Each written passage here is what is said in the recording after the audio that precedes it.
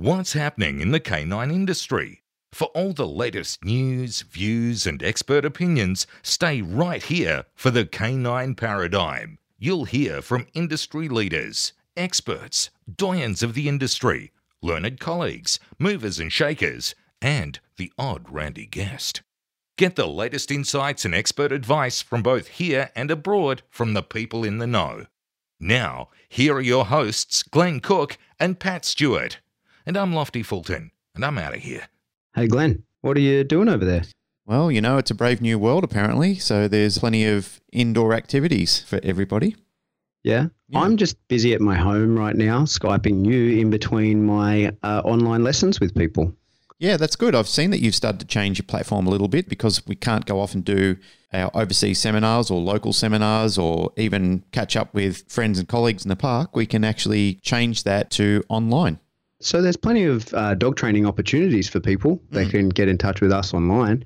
But you know what else they should do in this time of difficulty and isolation? What's that? Stockpile dog training equipment. Wouldn't that be crazy? If they're in Australia, they can get that equipment from Ironswick Dog Quip. And if they're in North America, they could get it from Canine Dynamics. What about if they need some tasty treats for their dogs? Well, if they need tasty treats for their dogs, the best place to get that is from Bright's Bites. So they can visit our friend Mark Lapointe, the Furminator up in Queensland, and Kylie, who's in Victoria. Absolutely. Yeah. May as well stockpile dog equipment while you're stockpiling toilet paper.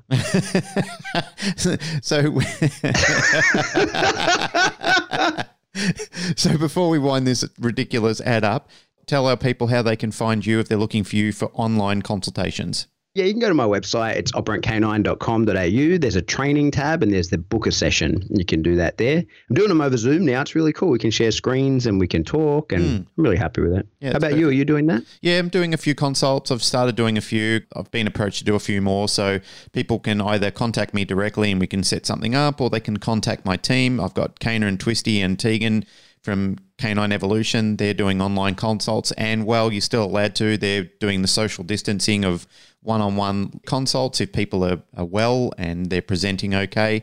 So they're going through all the correct procedures with that, and we're still doing all our daycare at Pet Resorts Australia. Perfect. Yeah, there's plenty of options for people in a crisis. There's plenty of people around the world offering great services and great techniques, so take advantage of it while you can. Yeah, get on it.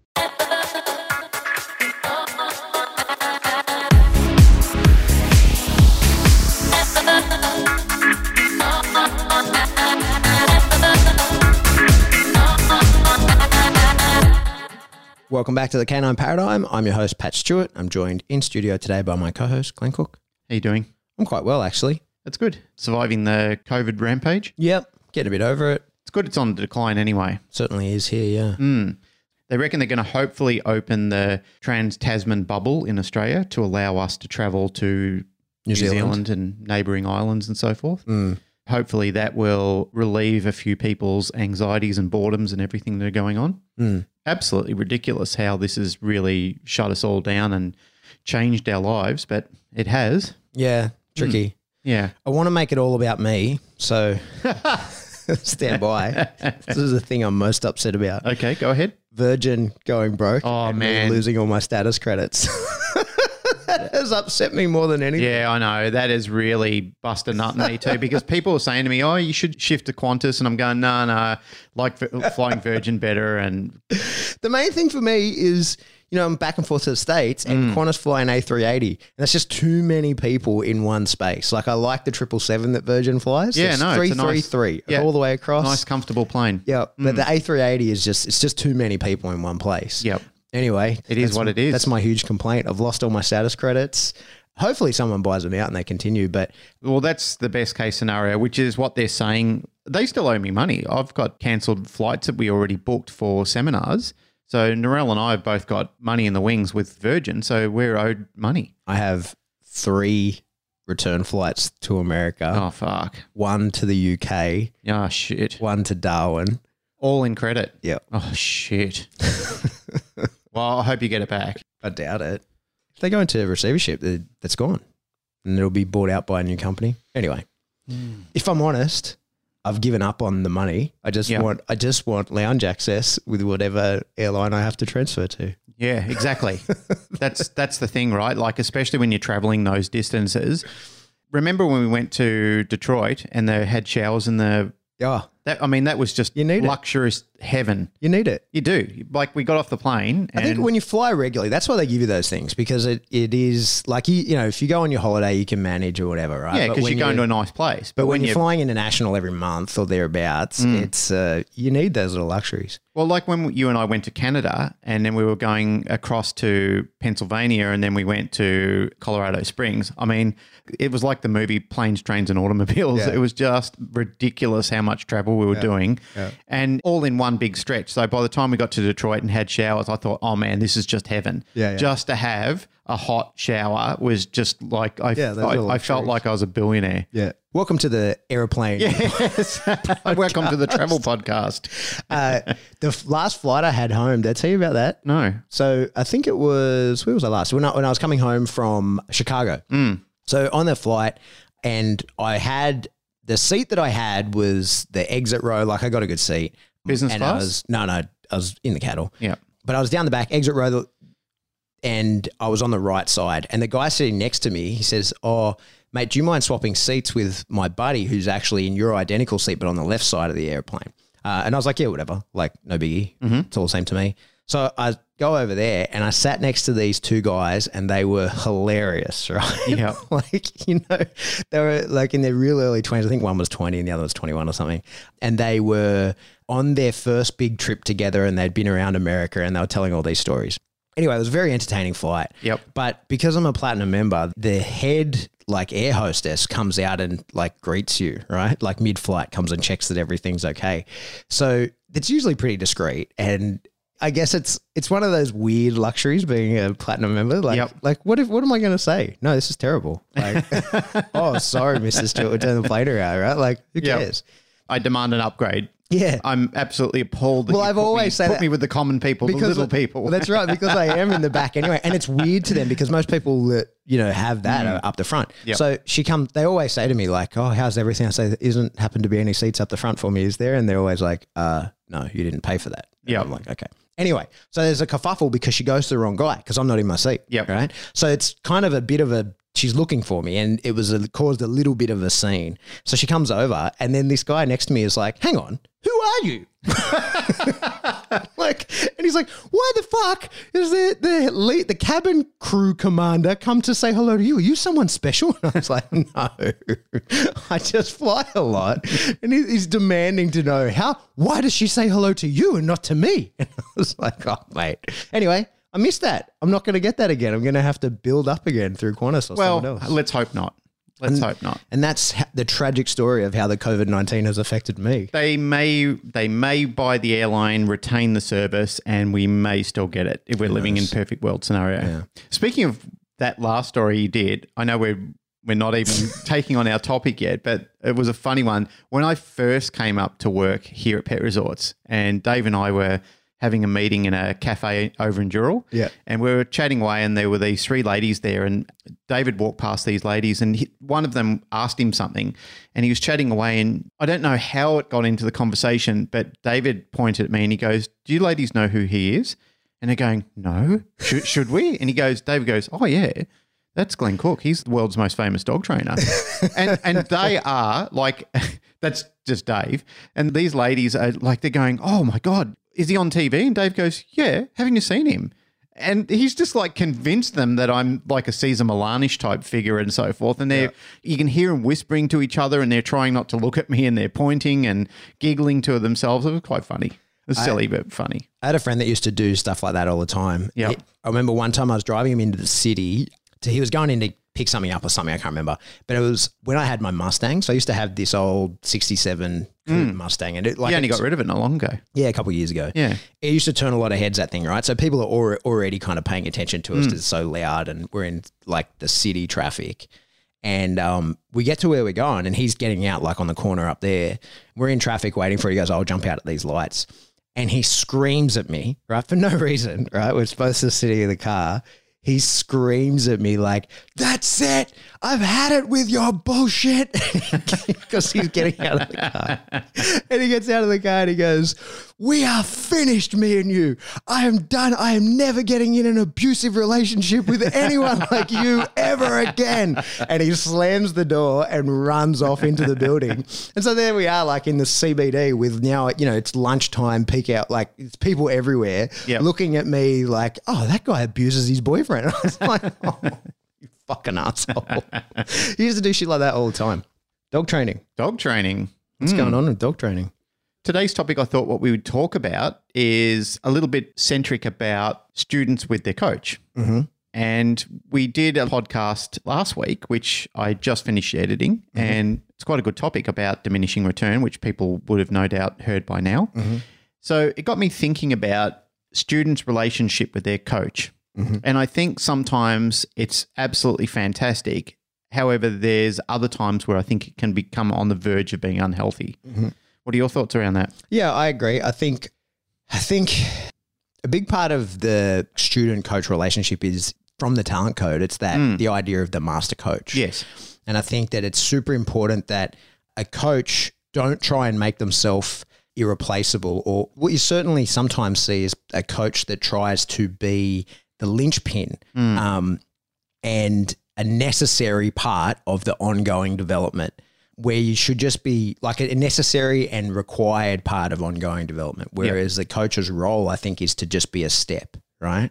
Like you're just a stepping stone in the development of the student. And it should be every coach's goal that the student outgrow the coach. That should be, right? Yeah, that's my thoughts on it as well, because I think what you're doing is you're setting up a template. And it's not a template to say that the template can't grow beyond what you're setting it as. But as a coach, what you're trying to do in any of the students that you're working with is to say, okay, this is a criteria that needs to be met. So what we need to do is incrementally work within this criteria to get to the end of it. And then there'll be a new template with new criteria and so on and so on. So basically what you're doing is you're setting up a structure. And we often talk about this in dog training literature or terms as well, when we start saying we're working on the foundation, then we're going to build floor by floor. That's an analogy that's echoed around the industry and has been for many, many years, ever since I've been a trainer or coach myself, and people who've trained and coached me have been using that example as well. So I can reflect on my own experiences when I'm thinking about myself in my early career. In my early career, when I started off learning how to train dogs, which was primarily through Boyd, and this is no fault of Boyd's. I'm not pointing at Boyd or any other coaches for this problem, but I identified, or it was identified to me, that I was replicating myself as a Boyd and not as a unique person. Mm-hmm. And again, this is not Boyd's fault. I'm talking about the problem I created for myself. Mm-hmm. Because I was in awe of him, and what we were doing at the time was leagues beyond what anybody else was showing us or what was available at that time, I wasn't questioning what I was doing. It wasn't that it wasn't encouraged to question or talk or give feedback or anything like that. It's just that, I was young. When you're young, you're very impressionable at times. But, I mean, youth doesn't dictate or depict whether you're capable or incapable of asking questions or not. It sometimes just comes down to personality traits. So I wasn't asking a lot of questions. I was just, accepting this is the way. So it wasn't until I started to sort of stray outside of the ADT system that I started to realize, or was encouraged of me to look deeper into the aspects of learning, self-development. It kind of dawned on me back then that I was actually crippling myself by not learning additional, like I was doing things parrot fashion. That's what I'm trying to get to. I wasn't actually learning anything additional. I was just following the bouncing ball, basically. It's very much when people learn to play music without actually reading music. Like they can sit down there and they can bash out a song, but they're not actually learning how to read it or play it or look at it and develop within the actual structure of it. So I found myself, that was a big problem for myself at the time. Even though I was learning great material and even though my foundations were long and deep, I kind of thought to myself, what do I know outside of this? And I've often talked about it on this show and externally, the trouble I had for myself when Alec put me under the, he put me on display and said, if you are all this and more, then show us, teach us what you know.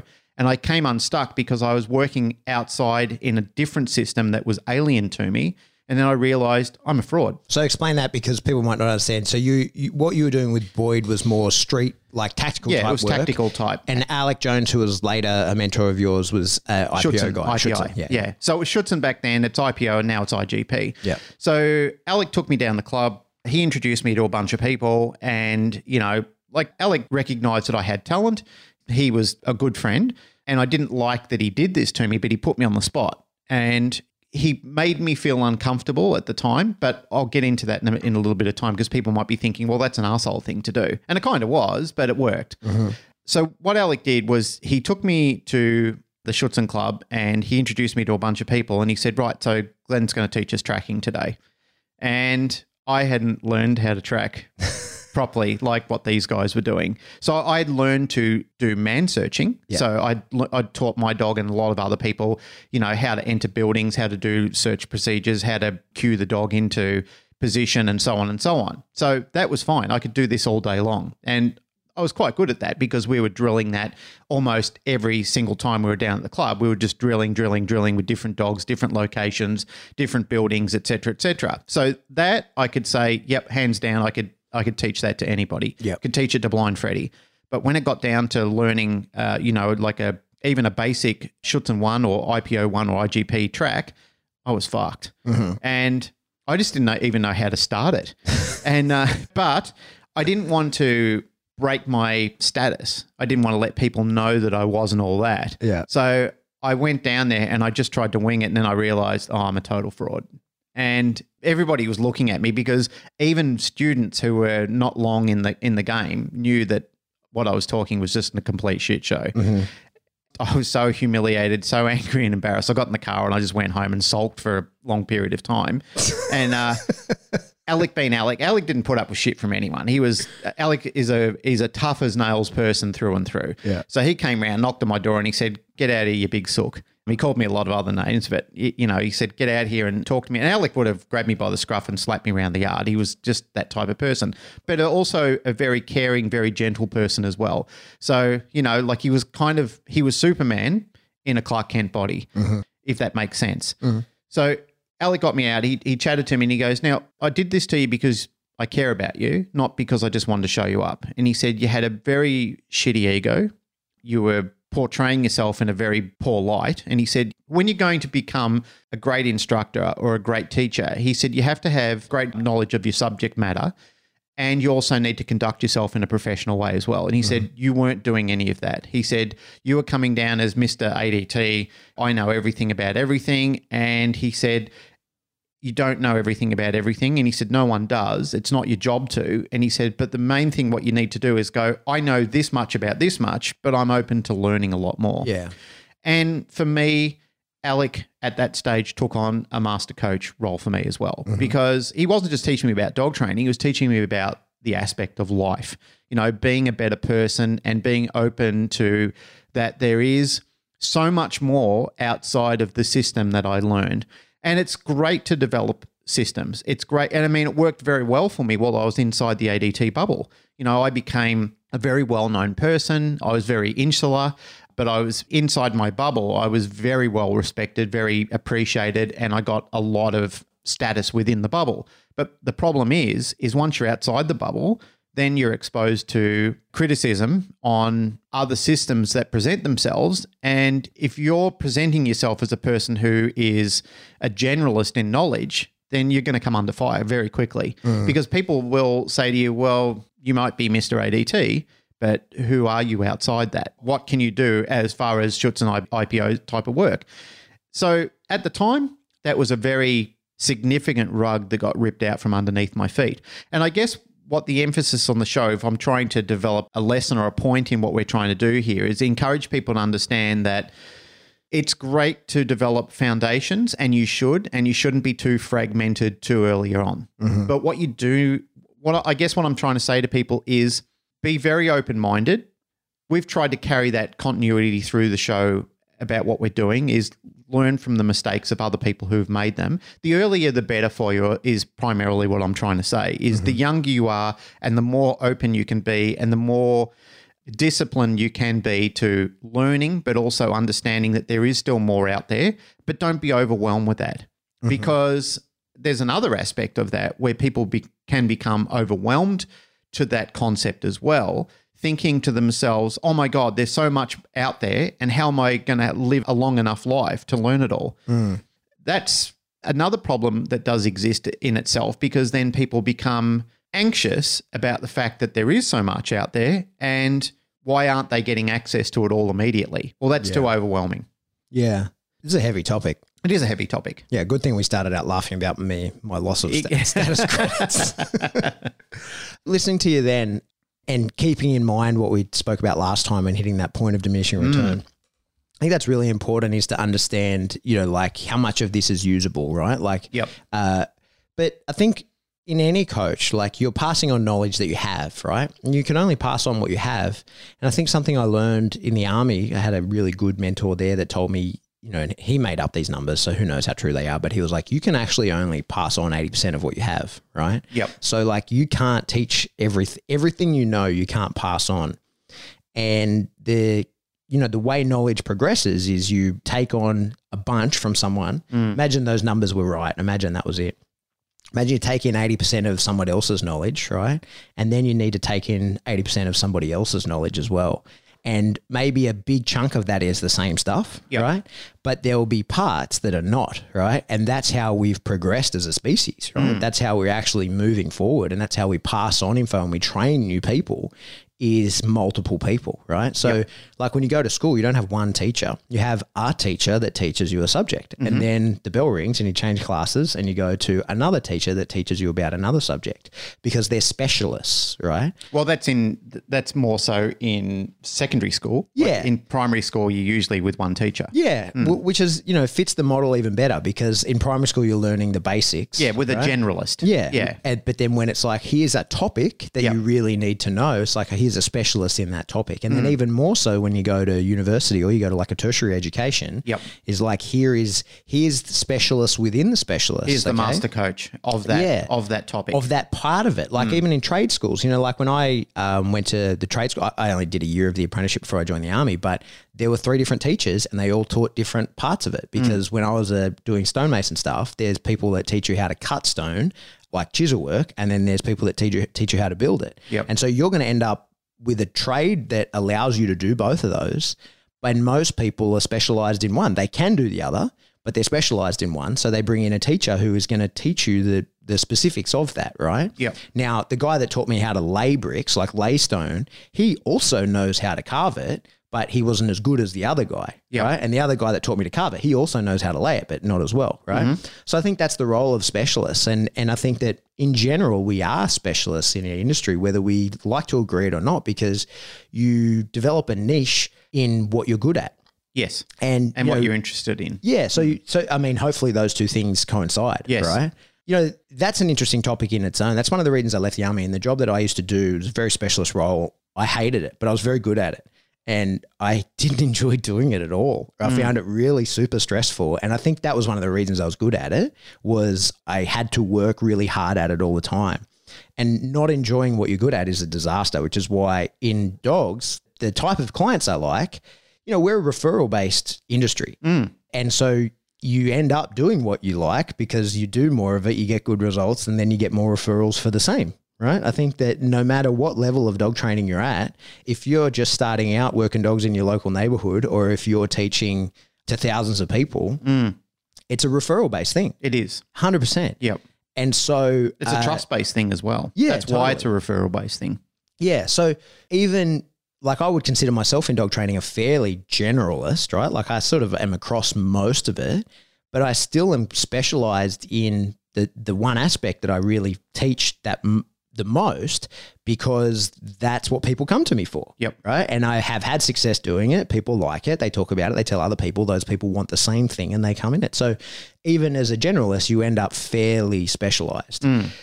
But there's a bleed over effect, right? Yeah. Especially in dog training, because I mean, you're dealing with multifacets. Yeah.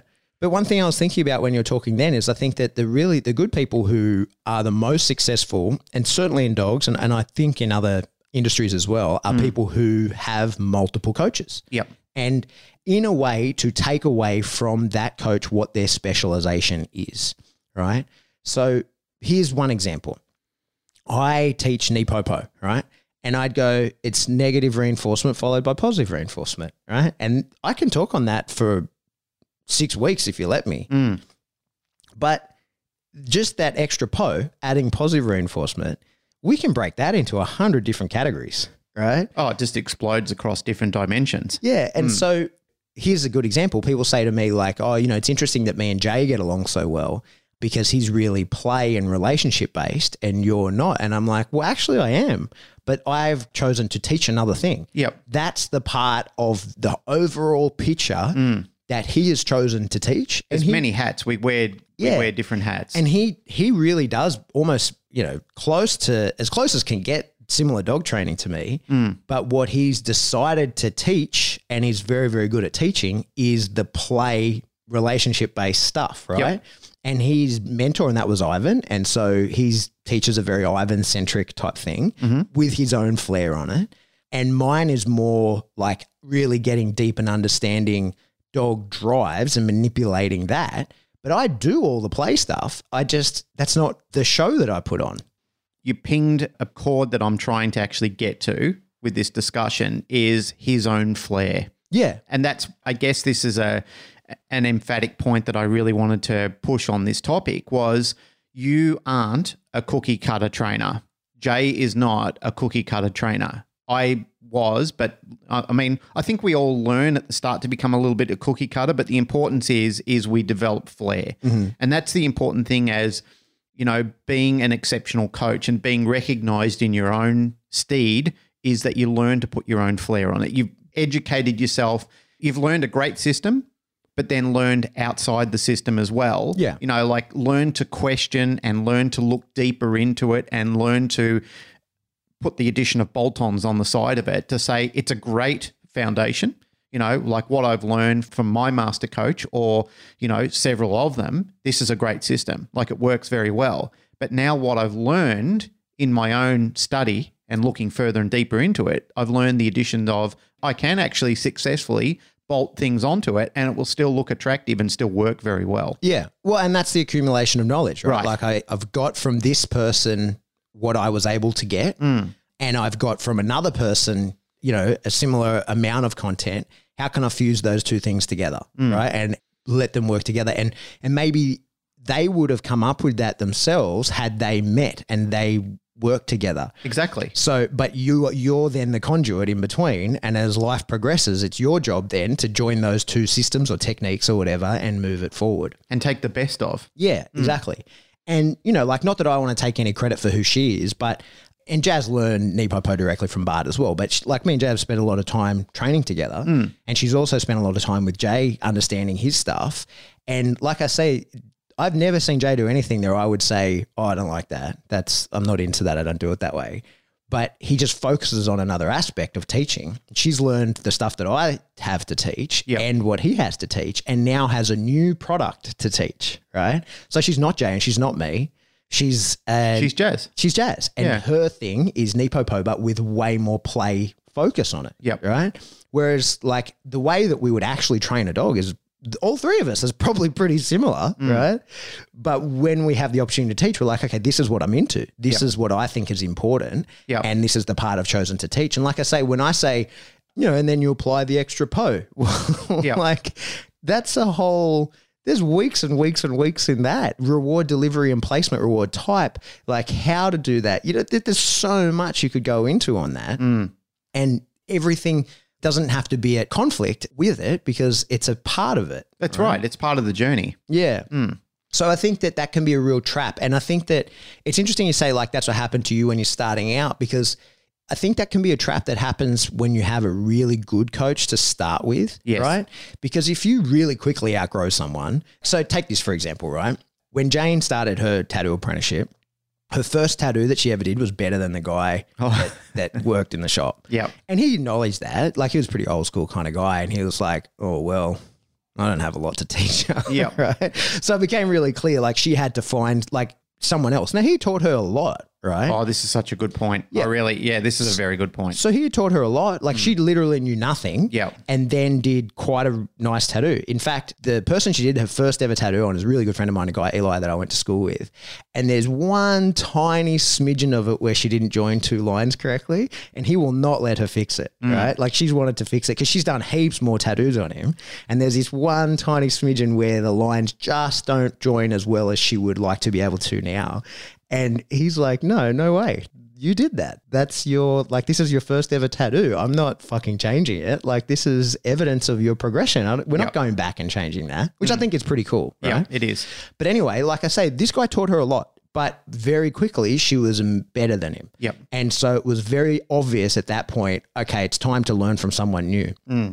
But, and so you go to the next person, the next coach who will teach you more, and you go to the next coach after that, blah, blah, blah. And you're in the habit then of taking everything that you can from someone and going to the next. And I think that's very common, that happens. But if you find yourself under the master right away, right, it can be really hard to make the decision to come out of that, because if your coach is known as the best, right, there's so much to learn and you spend so much time doing it. It could be really difficult to look outside when you're like, hey, I've got the best, right? Well, you feel that's where you do feel so insular. Yeah. And that was as you're telling that story, I'm thinking again, my old days with ADT, because what we were doing then was so more progressive than what anybody else was doing. I mean, I'm talking in that field. In that field. Yeah. Yeah, in that field. That's right. It wasn't anything to do with agility. There were already master coaches out there, which I hadn't branched off into. I mean, there's so many aspects of, like fly ball and just dozens and dozens of other disciplines of training that I'd never considered because it didn't interest me. But the field that it did interest me, we were leagues above everybody else. What Boyd was bringing back to us and what he was supplying to us at that point in time. I mean, we've moved on since then. As you and I were talking in the kitchen, there is so much more information. The world has just exploded. When the internet really became an addition to value and education, that really just crushed borders. Before it was a plane flight. Like you actually had to get on a plane or wait forever to get a VHS tape. And even by the time we got it, there was already better material coming out that we didn't have access to. Now it's a snap of a fingers and you've got access to people everywhere. But we all know this. Yeah. The reality is, getting back again to what you were talking about, when you are in that bubble, you do feel so protected, like you feel, and you're part of a team, you're part of a family situation, and that's also difficult to move out of as well. Like everything for you is so comfortable that you become, I guess, like the song Pink Floyd, comfortably numb. That is a problem. It's not a good thing in growth because you've grown so far, but then you've stopped growing, and then you become more a zealot than anything else because you're a company man, basically. Yeah. Pushing the company line and using the company tags. And you're even using same speak all the time. Not that there's anything wrong with that when you're producing a job and you're doing good work and clients are happy and everything like that. The problem is when you step outside that for any reason, like let's say the company goes broke or you lose your job or you move away or anything like that, is you're suddenly unplugged from the matrix. Yeah. You're not as involved in that.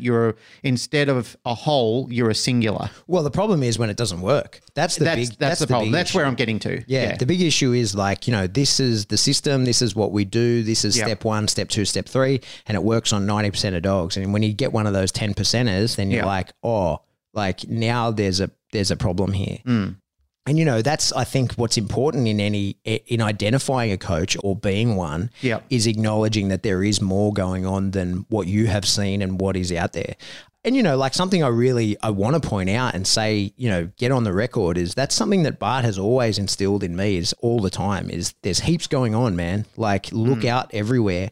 And it's the role of the coach to allow that, right? Allow growth and not try and make yourself indispensable and not create little clones because that's not possible. And he even talks about it. It's what would happen when Bill even brought it up when I was talking about Nipopo on his show is that like all the people who have learned it from Bart, they teach their own version. Everybody has their own version. He has his version.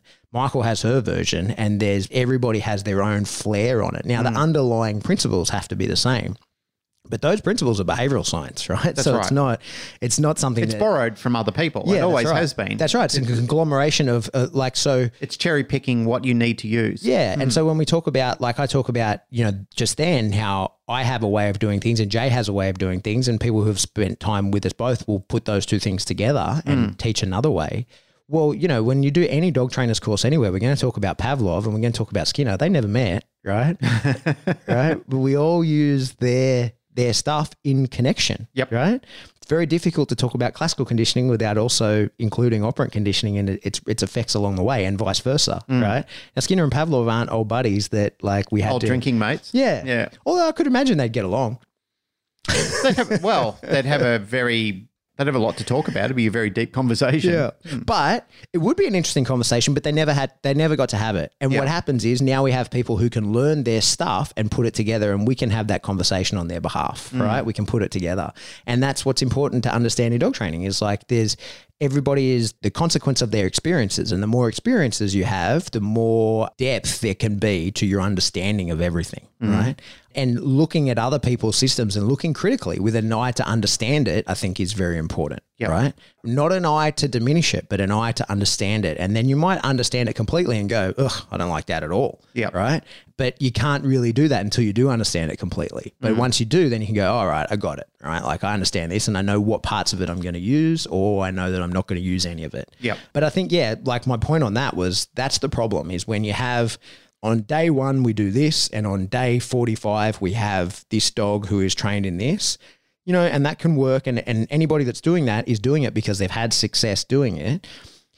But what you probably don't hear about is like the dogs that didn't fit that model. And that's the point where you've got to go, all right, my technique, my rule book, my playbook is not going to fit this. I need to adapt, right? And then you look at, it was something I was talking about with Jerry Bradshaw was recently, like, and also Tobias Gustafsson when we had him on talking about how he doesn't wash out many dogs because they got to adapt, right? And what worked on this dog, it isn't working on this one. So now I've got to change the way that I train in order to get this dog through because, sure, we could wash dogs out, but then like he might be a great working dog that just learns a little bit differently. You're sinking him in a system rather than looking outside. Yeah, it's not that he's not suitable. He's just not suitable for that method of training. Exactly. Right? Which is that the rigidity is what gets you. Good point. Very good point. Yeah. On top of this, I'm slightly diversifying a little bit, but I did want to add a caveat on here. And I think I made it clear when I first started. I don't want Boyd to listen to this and think and feel insulted that I'm attacking what he did because it's nothing to do with what Boyd did. I owe a lot to Boyd for kickstarting me in the career. I'm highlighting that it was a problem within myself, and it was identifying that it was a problem within myself. Alec was probably the one who helped me identify that. He pushed me to the point of being uncomfortable. But, we talk about pressure a lot on the show, the growth aspect of pressure. You need pressure to evolve, but only a certain amount. Like too much is damaging. Enough will develop the capacity in yourself to understand I can't sit in this place any longer. So I also owe a huge debt to Alec as well for pushing me outside my comfort zone and then making me realize, well, if I can do it in this area, maybe I can do it in other areas as well. Yeah. And it's primarily the aspect we apply to shaping and chaining. We do the same sort of things. As you said before, it's about adaptation. We look at a system and say, okay, well, this system isn't working. Let's adapt outside the system slightly. So we'll go to the left a little bit and see what the dog is capable or what the student is capable in this area. We have done this so many times, even when I've done student assessments. Part of your Cert 4 in workplace training and assessing is not just being rigid in your method of assessing a student. It's also the capacity of understanding everybody learns differently. And saying to some, like you might get 9 students out of 10 students that all learn the same way. They all picked it up. But you'll have one student in that group, and this is often the case. Every student course that I've ever done, it's always been the case that there'll be 1 or 2 students that have a different uptake in knowledge that you'll need to say to them, okay, consider this. And all of a sudden they're flying. As soon as you change the criteria to something that triggers understanding in them, they go, oh, it's this. They might not be able to write it, but they can explain it. Yeah. So they actually do know it. And this is an amazing thing. I love it when I have a student that says to me, oh, I'm stupid, I don't know. And I said, yeah, you do. It's in your brain. It's in all our brains. It's just extracting it in your own way. And what we do is we need to tease it out a little differently. It's a fascinating progress watching people struggle with something, again, using the analogy of pressure, but watching that pressure push them. Sometimes emotions come out, you'll get a little bit of anxiety, you might get a bit of physical emotion coming out of it, but nonetheless, we just explain to them, it's okay. Let this happen. It's part of the growth process. Just let it evolve. It's okay. Don't be ashamed of what's going on here. And for me to watch that journey and other students grow and watch them push themselves outside that, and all of a sudden they get a small glimmer of light and you can see the creativity coming out of them. And I love that. I love seeing that evolution in people rather than just forever be doomed to be a person that just repeats what they've done, like they, again, become a cookie cutter.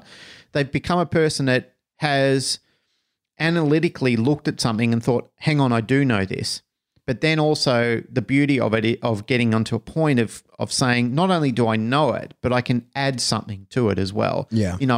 Using your words before that you said is using my own flair. I love seeing that. I love seeing the evolution of a system because, I can watch videos online and I often do. I might not comment on some of the videos I watch, but I watch a lot of other people's work and I can already tell who they've learned under within 30 seconds of watching it. Yeah. Because they're not using their own flair. They're just using what they've watched other people do. And I've gone, oh, that's this person, that's that person, that's this person. But they're still in their very early phase of doing things as well. I guess if I'm trying to look for a point to make, is the point I'm trying to make is, yes, develop the foundation, but then don't be worried or stressed about having a look outside of that. You're not disrespecting your coach. In fact, go back to your coach and ask them questions about it. Like if you do have some additional thought, I think it's great dialogue for you and your coach to have at times where, like you do with Bart and I have with many of the people that I've learned under, is to go back to them and say, I was thinking about this the other day.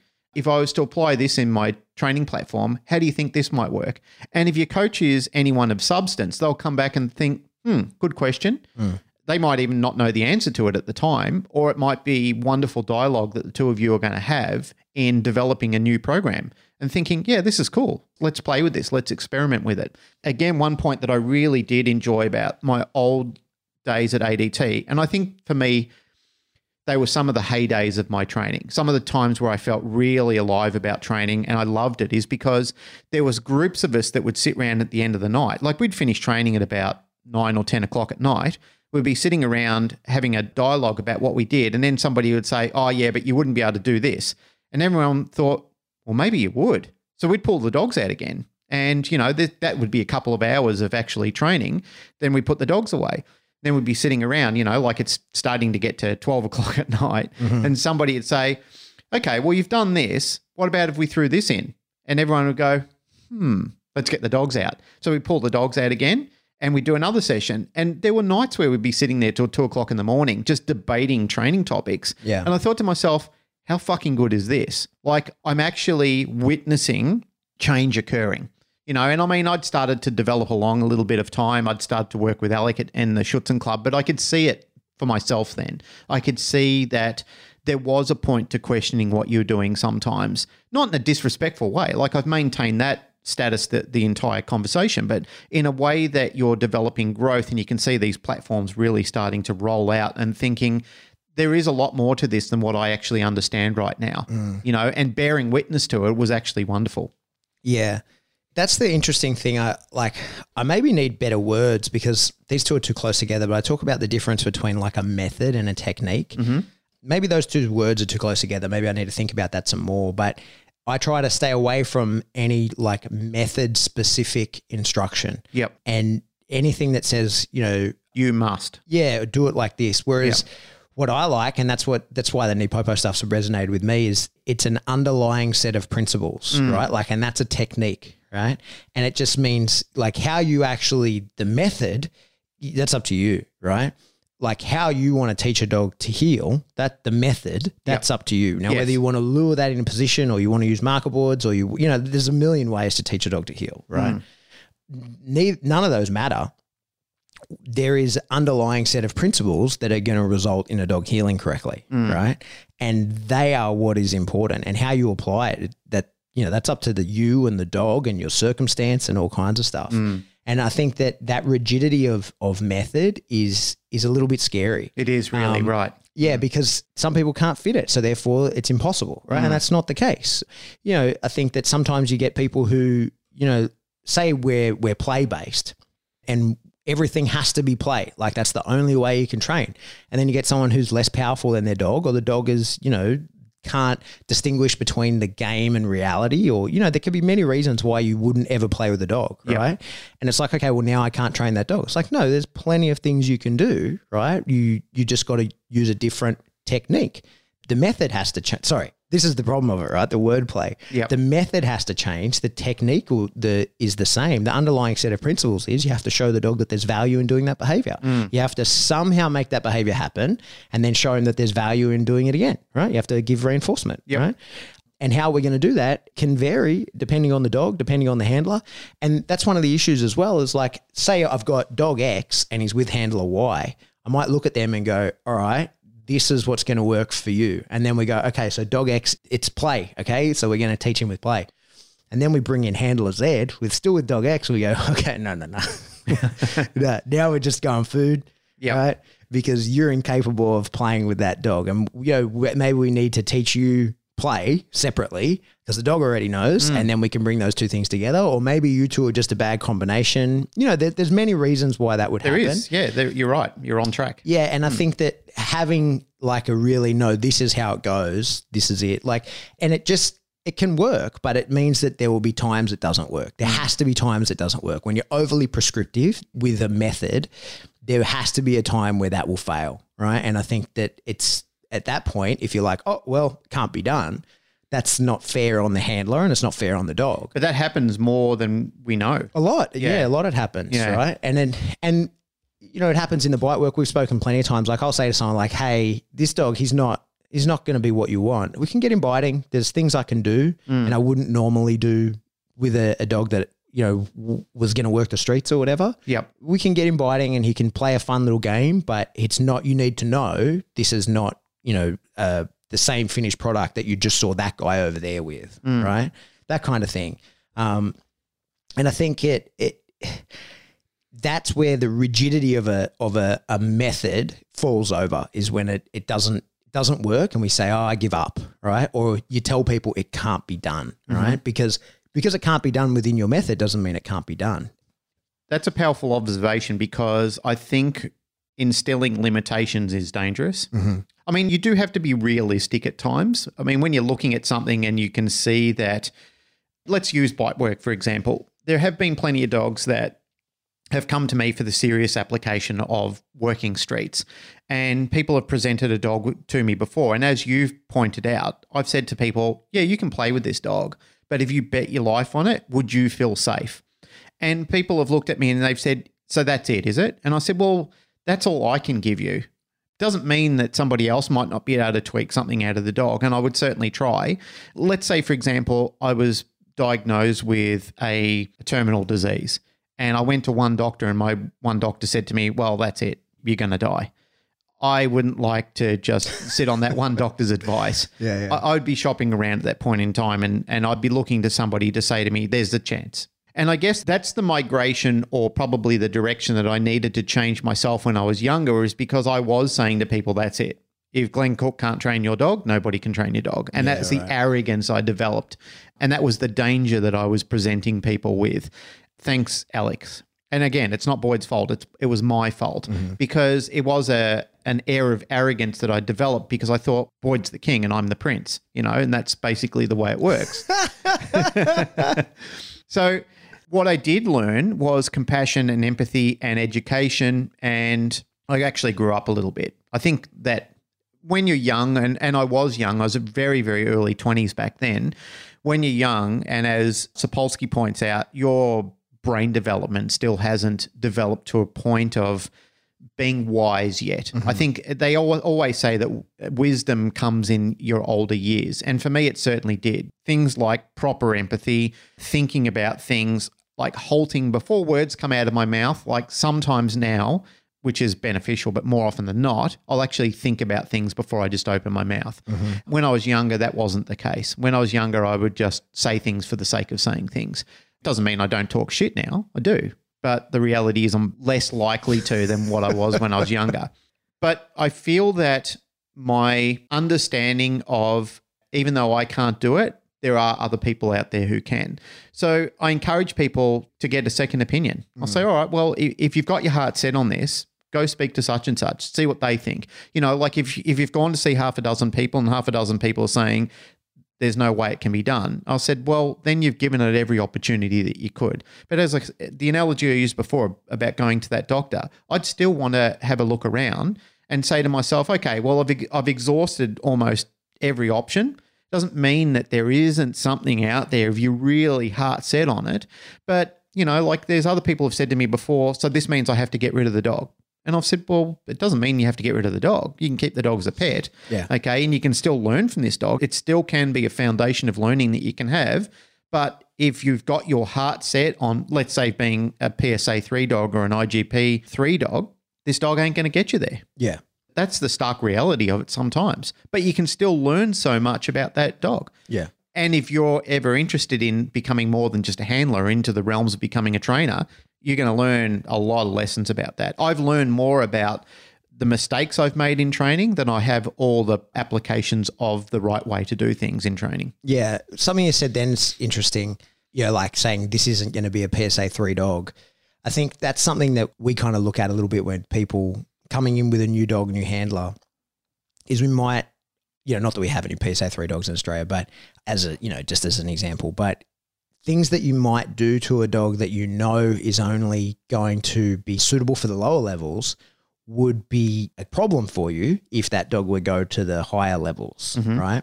So there's certain things that you might look at and go, okay, you and this dog, like the PDC or the level 1 is your pinnacle. So we don't need to develop some neutrality, right? Yep. Because so we'll make your dog really in the bite work, like really 100%, because we need all the commitment that the dog has. The dog doesn't have enough to be dividing it down in between, do this behavior to get the bite, right?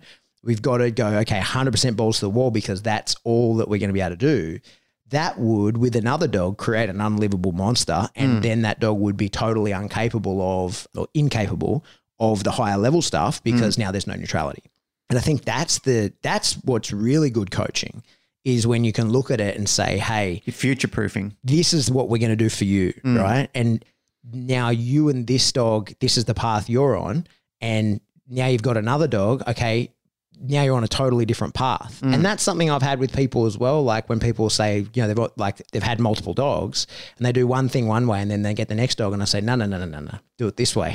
They're like, no, but you said this way. So yeah, that was when you were at a particular skill level with a particular dog. Yep. You're now at a much higher skill level because you've had years of experience, right, on practicing on that other dog. And now he's a different dog altogether. So now it's that opens up a whole nother realm to you. And I think that's good coaching. And I've had that done to me, you know, heaps, where people go, no, that's all you're ready for, right? Like, and this is what you have to digest, and then you can move on to the next bit.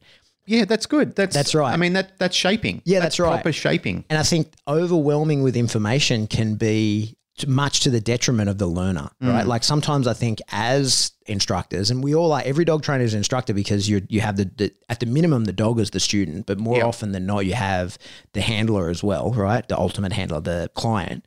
Overwhelming with information can be really detrimental, whereas giving like one tiny piece of information and mastering that before you give another can be really powerful thing. Sage advice. That's something I'm experiencing now, like, you know, outside of dogs, but reflecting it onto dogs. You know, I've for a long time been obsessed with markers. You know how much content we have? I was looking through our Patreon the other day. Do you know how much fucking content we have on markers? Heaps. Right? And there's about to be more. I'm about to put out another one. But the good thing about it is there's an evolution in it because you're thinking deeper about it. Like you're really starting to tear the fabric of markers apart. But that's it. So like for me, I decided like why is it so? Well, why have I focused so heavily on that? And it's a foundation, right? It's like develop a strong foundation in this and then we can use it elsewhere. Absolutely. And we're just messy if we're doing anything else. My whole life I've worked out, right? Like forever. The old like standard training program. like 3 sets of 10 supersets, so 6 exercises, and then you change programs 6 weeks later.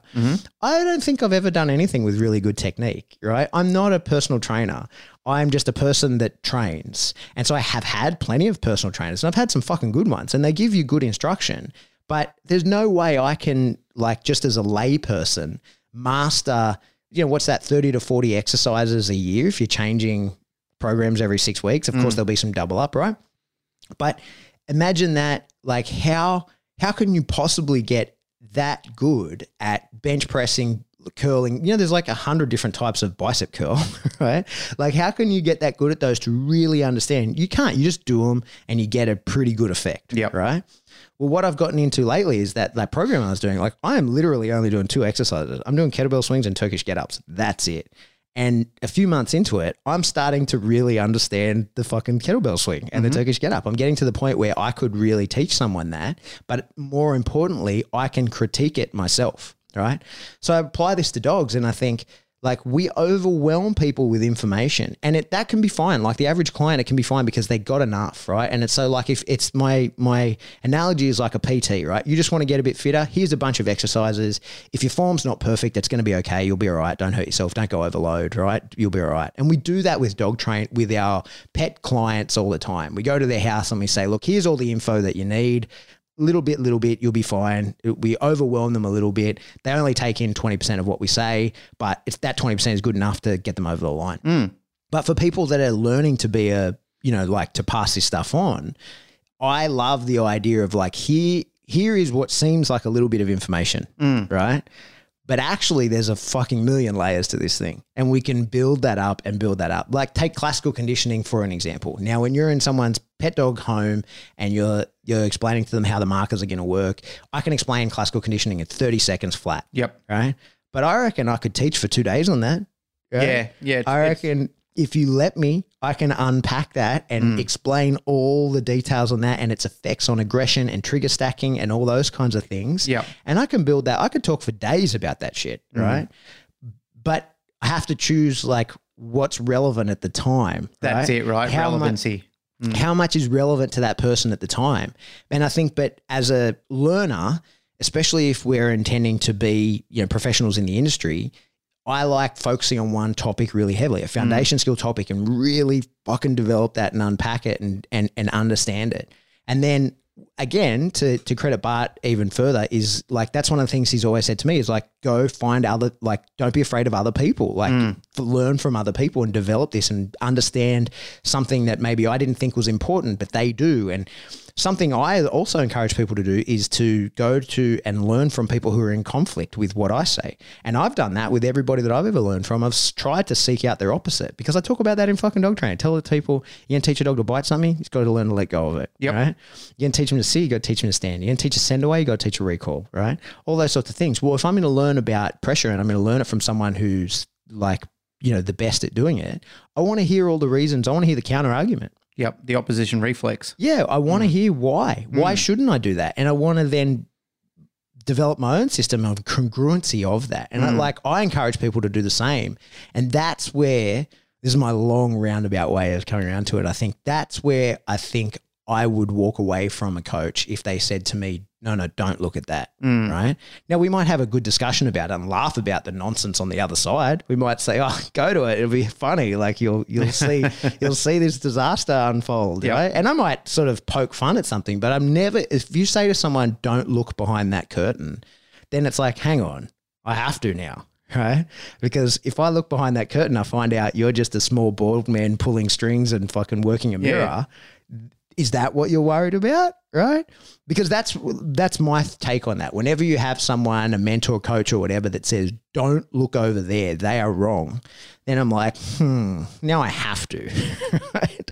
Because your motivation has to be that they're going to steal me away. They're going to, what are they going to do? Like, corrupt the knowledge that you gave? If they really are wrong, it'll be confirmed when I know what you know. Right? It'll be confirmed that they're wrong. In that situation, how would you feel if they highlighted it to you? Like, they said, this person is wrong, you'd be wasting your time, but go look if you want to. Yeah, I think that would be an interesting one. Oh, like that would be still okay. So long as maybe they're framing themselves to start with. And it could be that like, if they said it as simply as that, I don't know that anyone would. I think that if they were like, you know, that is probably not the best use of your time, money, energy, effort, that would be one way to frame it. As long as they were still okay with it, I think that would be all right. Yep. Right? It's when they say don't. Right? Yeah. Don't do that. They're wrong. And you see that. Don't is often a trigger for investigation. Yeah, but you see that, like, you don't see a lot of that in our neck of the woods in dog training, right? But I think in some areas, in some communities, they are really strict on that. Like, don't look over there. Oh, yeah. Because there are zealot groups out there who, this is the dangerous point, is they do not want you to develop outside their system. Yeah. And they're very proud of that as well. They literally, for people who understand and know Star Trek, the species, the Borg, they just want to assimilate you into their collective, and they do not want you to question. You're a worker bee and you bow to the queen and that's it. That is fundamentally the danger of some of these societal sort of groups. Yeah. And well, that's especially in anti-e-collar type groups, right? They're the ones that will tell you, they tell their people, like, you can never look at that. Like, don't go there. Yeah. Because it doesn't fit You the lose metric. all privilege of belonging. Yeah. And so what we say is 100% true. Those people are the devil and they wreck dogs. Yep. But you only need one example of that not being the case for you to then go, oh, hang on, they've lied to me about that thing. How many other lies are there? And so, And you develop your own bias. yeah, exactly. Or you develop the group bias. Yeah. Yeah. And so that's where as soon as somebody's like, don't do that, that's where I'm like, hang on, now I have to. Like, now I have to. And you see, like, it's cultish. Like, there's loads of that in dog training, that there's the cults on, like, this is the only way it can be done and any other way is wrong. Yep. You go, well, hey, here it is. It's being done another way. No, that's not right. Right? Like, that's incorrect. And that's something I try really hard to acknowledge is, you know, say the force-free community, right? And we're not anti-force-free, not by a long shot. And We utilize their technique. a heap. I love a lot of the force-free stuff because It's very important. when you talk to people who have just gone like, oh, I just don't want to use any of the other quadrants. Like, I just want to use positive reinforcement, maybe some negative punishment. Like, and that's just a choice that I've made, and that's a challenge I've set for myself. Yep. I'm like, holy fuck, you're someone I need to learn from Yeah. because you've tied one of your hands behind your back and you're still getting success. So I need to understand. I need to learn from you. I need to get that. And they'll say things. They might say things that are like, you know, not true or from their opinion incorrect. But I'm like, oh, well, we can let that one fly because you're giving me all these bombs over here. You're dropping all these knowledge bombs. But also, like, again, to talk about some of the ways that I coach, if you're seeing a lot of the Patreon content stuff, I'll say, like, if you are using if you're using force free, this is the path you need to take. And if you're prepared to use pressure, this is the path that you can take. Yeah. You would have seen some of that. And like, I think that's important as well, because like, you can do, it's your dog. You do what the fuck you want. Right. Yeah. And like, I totally acknowledge, I think we're very guilty, not you and me, but some people in the, like, who would call themselves balanced trainers say like, oh, those positive only people are full of shit. And it's like, no, actually, a lot of what they say is very accurate. The sane ones amongst them is very, very accurate. We have our crazies. They have their crazies. And they've got results to That's show. right. Yeah. And even in behavior modification, there are people who, oh, you can't change that using nothing positive. You can. You can. It might take a fucking long time, but you can. And maybe if you're prepared to use pressure and then you're prepared to use their technique as well, you could double your success. Right? Well, you and I have maintained on this show, and if people have listened to snippets of the past, we've said words to the effect of, use it until it doesn't work. Yeah. And then that's where you need to critically think outside that. Yeah. I think in those kind of things, timeline is the biggest consideration. Absolutely. Like that's the big one. Like if you're happy, if there is no end result timeline, and if the journey is what you're going to go on, fuck, do it however you want. Yeah. Right? Timeline and being expansive on the timeline as well. Like not only horizontally, but diagonally as well. Yeah. I think that's that's Lima in that regard, where sometimes like least invasive, minimally aversive can involve a fucking lot of pressure. Absolutely. Because the timeline of the alternate is more pressure over time. The accumulative effect of pressure. I think that's probably another topic. Yeah. It really is a deep rabbit hole. And I mean, it's a great thing because as much as we can encourage each other to critically think outside our basic platforms, that's where real learning starts to evolve. That's where the real pattern starts to take shape. And I guess for me, talking on personal experience, on my personal growth, because I don't know what other people are thinking. I'm not a mind reader, nor is anybody that I've ever met. But utilizing my own mind, and then as I've sat with people and had conversations with them, and they've been able to show me, expansive techniques that they're using, such as Bart. Bart did rock my world when I went to see him, because it's not that he taught me a lot. It's just that the little things that he showed me, those intricate details, as we've made mention before, I thought to myself, that's something that I've never been shown how to do it that way, like how to have that finesse. Mm-hmm. And I guess that's the best way to describe it, is that Bart is very good at adding finesse to things. Mm-hmm. And to backtrack on what you were talking about before, you made mention that, a lot of master coaches, they aren't so rigid in their method of thinking.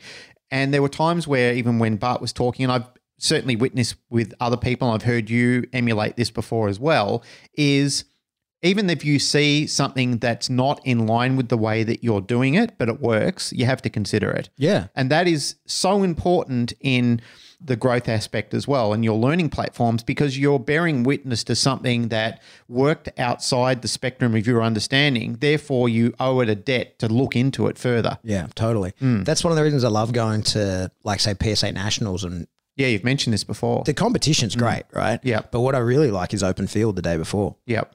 That's why the 2 times I've been to PSA Nationals, I'm there in my suit, running around on the field, like decoying for people. Yeah. The real reason I'm doing that, it's quite selfish. People are like, hey, thanks for giving us the day. I'm like, no.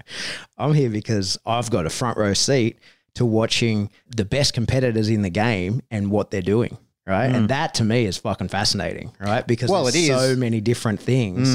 And my absolute favorite is when someone does something and I go like, oh, look at this dumb shit. And then it works. And I'm like, oh, hang on. That is, that really shakes your own foundations, doesn't it? Yeah. And then you go, all right, now I have to understand, first of all, why did I not think that was going to work? Okay. Like no. The first thing is, why did it work? Right? Because I thought it wasn't going to. Why did I think it wasn't going to work? But then get into like, how did that bias form in me? Right? Because I looked at that, I saw you doing it. I said, look at this dumb shit they're about to do. And then what I thought was going to happen didn't happen. I have to now go, okay, how did that come to be? And mostly it would be because of the balance of evidence. Like I've seen other people do that, right? So I've seen other people do it and it not work. And I just saw you do it and it did work. So now I have to get into the weeds on what has been different, right? Like what have you done differently to other people I've seen that not work for? And to me, that's fucking fascinating. That's my favorite part about that kind of stuff. I've heard you talk about this before, and I think this is a very important takeaway. Yeah, I spoke about it with Jerry when I was on his show. It's a very important takeaway message. Mate, I love it. And that's one of the things, like, again, people were like, oh, thanks for helping us out. I'm like, no way, you helped me out. Like this was because these are people that really know what they're doing. Yeah. Like these are, it's at nationals. They've qualified to get there. They're going for a championship, right? And one of the things I love about sort of being at nationals is people will take risks that they wouldn't normally take because they're not trying to get a title. They're trying to win, right? And so, what's cool about say nationals, certainly in PSA, is you could be disqualified and still win. Yep. Right? Because if everybody gets disqualified, then it's highest points. So people take risks that they would never normally take. And you get to see like, how's that pan out for you? Right? Sometimes perfectly and sometimes not. Right? So it's very interesting, and watching like people at that end and understanding it. And with all different training backgrounds, different coaches, and you see people. That's one of the other things I love seeing is when they have open field, who's watching them, who's telling them what to do, who comes out on the field with them, and what advice are they giving, what are they picking up that their handler's not. There's so many layers to that shit, and I love getting to understand that stuff, really diving into it. But yeah, it's we could probably waffle about it for ages, but I think that the key kind of takeaway from what we're saying is having a coach is super important. But the ability of critical thinking. Yeah, but still being able to, like, if they are a real master coach to you, they'll encourage you to look elsewhere and they'll be okay with it as well. Yep. Right? And want to talk to you about it. And hopefully want to add it to their collective knowledge as well. Yeah. And that's the really impressive thing about very dynamic master coaches is that they will say, okay, well, now you know something I don't, so bring it back. And that's one thing that I must admit that I did appreciate that Boyd taught us in the very early days. He said, if you've learned something outside, bring it back to the group. So, there is a lot of appreciation for my early foundations of what I've learned. The limitation wasn't in who taught me, the limitation was within myself. And that's something that, as a takeaway, I think a lot of people have to identify with, is that the limitation resides within you. You're the one who sets that boundary upon yourself. And that took me far too long. It took me far too long. There is another little caveat insert that I want to put in here, is because some people who I consider trainer hoppers will be listening to this. I was thinking that. Yeah. And they'll be sitting there going, yeah, that's what I do. Yeah. You know, I go around to see all these master coaches. But the problem with them is that they're so frequent with their accumulation of knowledge that they take just a smidge away, and then they're already gone. And then they're on to the next person. And then they take a smidge away from that person, and then they're gone from that person as well. This does not apply to you, you motherfuckers. You know the difference, and I was wondering how I would work it in, but you've just given me the end. Is what is a dick move is trying to drive a wedge between. Oh, yeah. Yeah. And so that happens. And people who will say, hey, you nasty, crusty ass, pains in the ass. But so people will say, like, you do this and somebody else does this, therefore one of you is wrong. And it's like, no, like, you won't turn me against that person.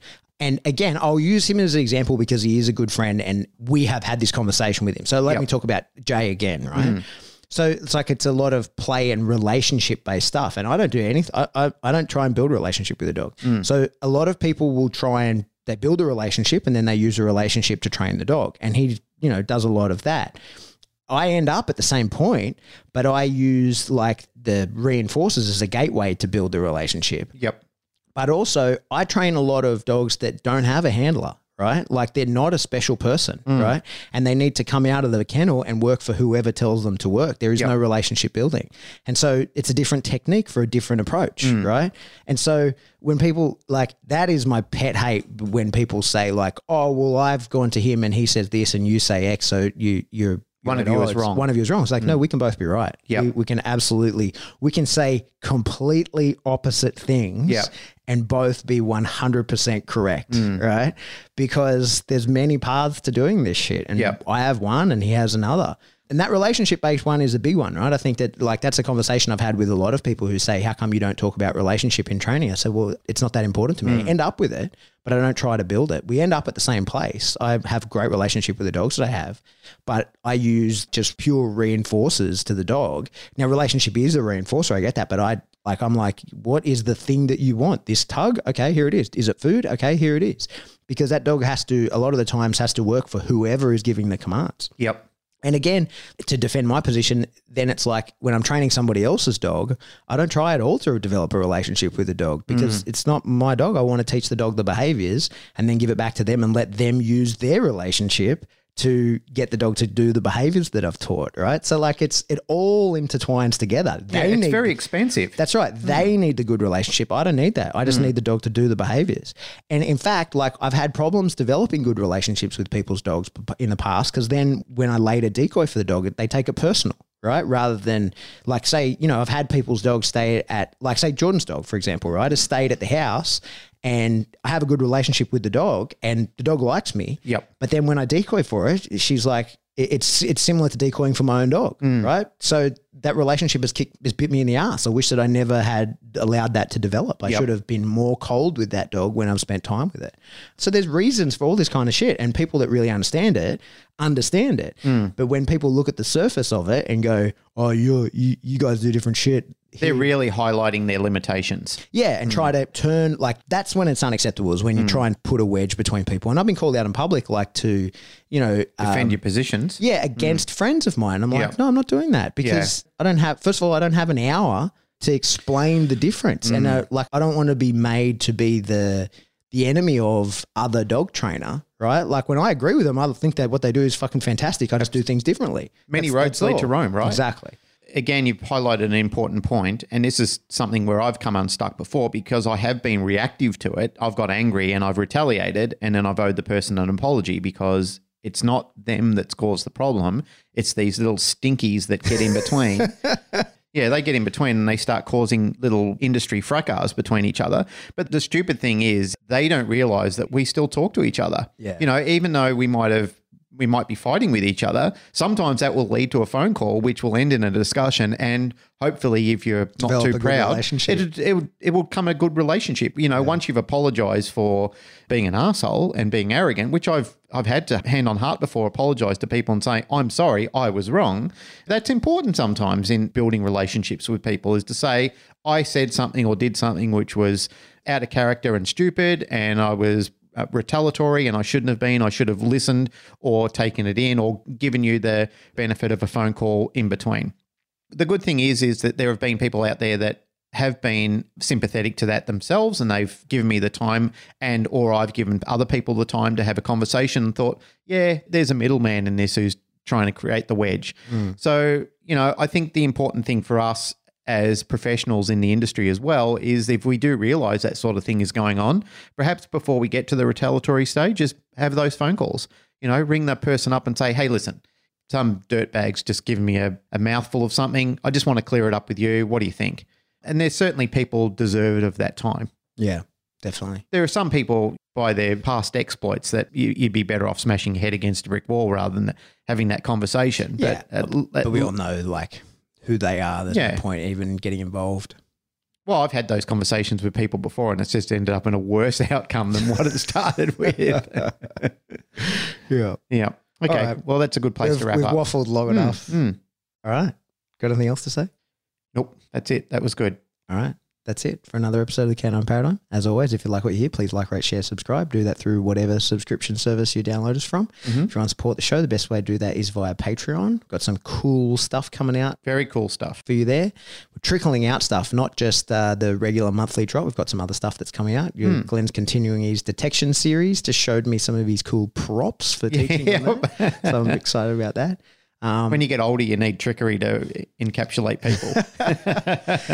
And I'm so excited about a new project that we have that you Patreon guys are basically funding. Yep. Not basically funding, are funding. So we've got something so exciting coming out. I am so excited to do it. Yeah, it's really cool. But it's still a couple months away, so I need to shut up.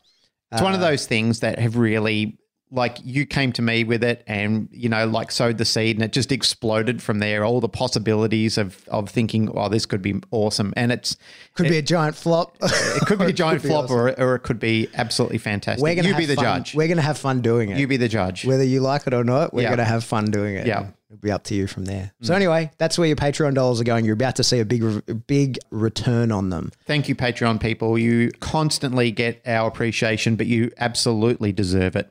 Thank you so much. Another way you could support the show is to buy some merch from Teespring. Look cool while supporting the show.